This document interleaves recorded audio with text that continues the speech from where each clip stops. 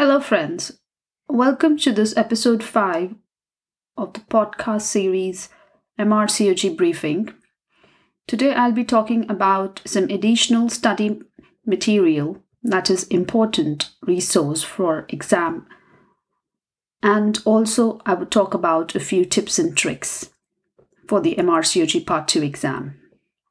But first, I'll be talking about a few more documents and resources which are different from your guidelines but are quite important to go through before your exam.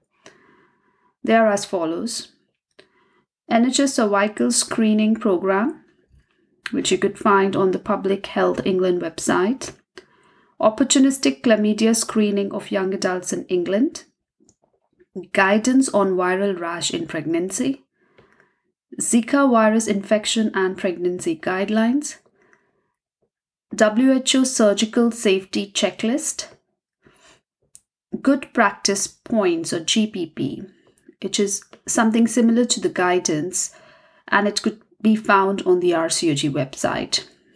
A few examples of it is Maternity Dashboard, Clinical Governance. Then Consent Advice, again that can be found on RCOG website, and it is for a variety of operative procedures. And in the end, it's worth mentioning to read about the latest COVID guidance, again, which is given in the RCOG website. It's also important to be familiar with different structures existing in NHS and various terminologies associated.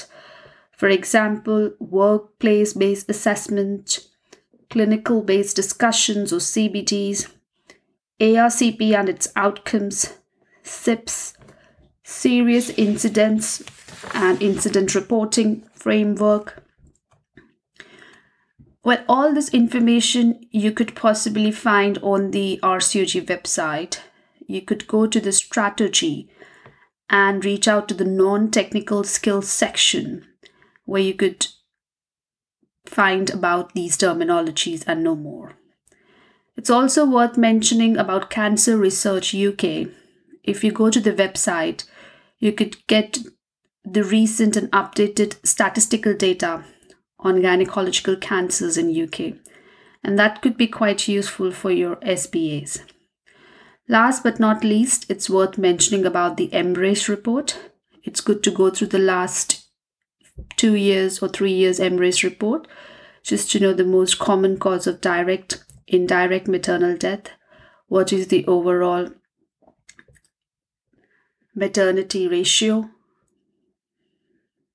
I hope I am not missing on anything, but to be honest, giving this exam can literally be like embarking on a new journey, especially unfamiliar and a completely new working system that you haven't worked in before. The NHS working, the training pathway could be quite different, especially if you're someone who has worked or are working outside UK and sitting the exam. It was something similar for me too, because I gave my Part 2 whilst I was working in India. So it's good to start getting accustomed with these terminologies, the work setups, structures and frameworks existing. Now, in the subsequent part of this episode, I would be talking a bit about some tips and tricks for the exam. But before I forget, there's worth mentioning about a resource which can give you a lot of information in a very easy way about various talk articles.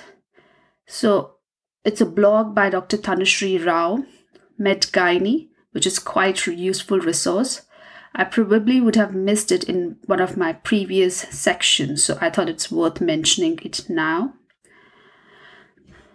Now, I have previously mentioned that to retain information better, it's worth jotting down a few things as you go through the guidelines.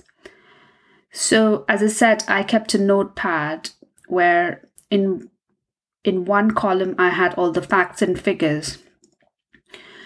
You could also add on to it by creating another column where you could write all the elaborate treatments with exact doses, duration, and frequency, and even management flowcharts. So that in the end, you have a sort of a diary or an information area where you have all the important things that you need to just quickly revise before your exams. So let me give you some example. You could actually write the treatment for most of your infections like STIs. You could actually make a table for various sexually transmitted infection where you could write the treatment, contact tracing options, how do we follow up.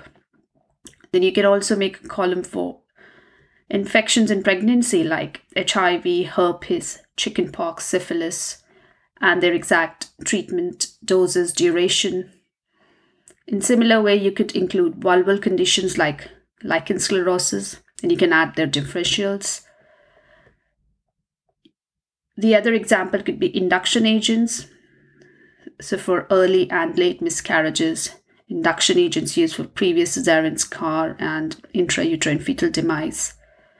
You could also write the treatment or the management options for toxicity, for example, local anesthesia, magnesium sulfate, anaphylaxis. There could be a column for anti-D doses and Claeys for cell salvage or post-transfusion, and then again about malaria and Zika virus, and so on. Obviously, you can get a bit more imaginative and you could see what is more important for you and do it that way. Well, as I always say, journey is more important for me than the outcome or the destination. To me, it's more important that how we make a difference and how we go about things, because in the end, we'll all achieve what we desire. So we should try and do our best with tenacity so that we are complacent in the end.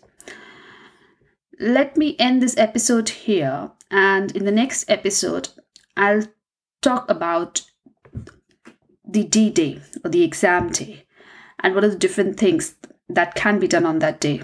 It could be quite helpful for your exam. All right then, thank you.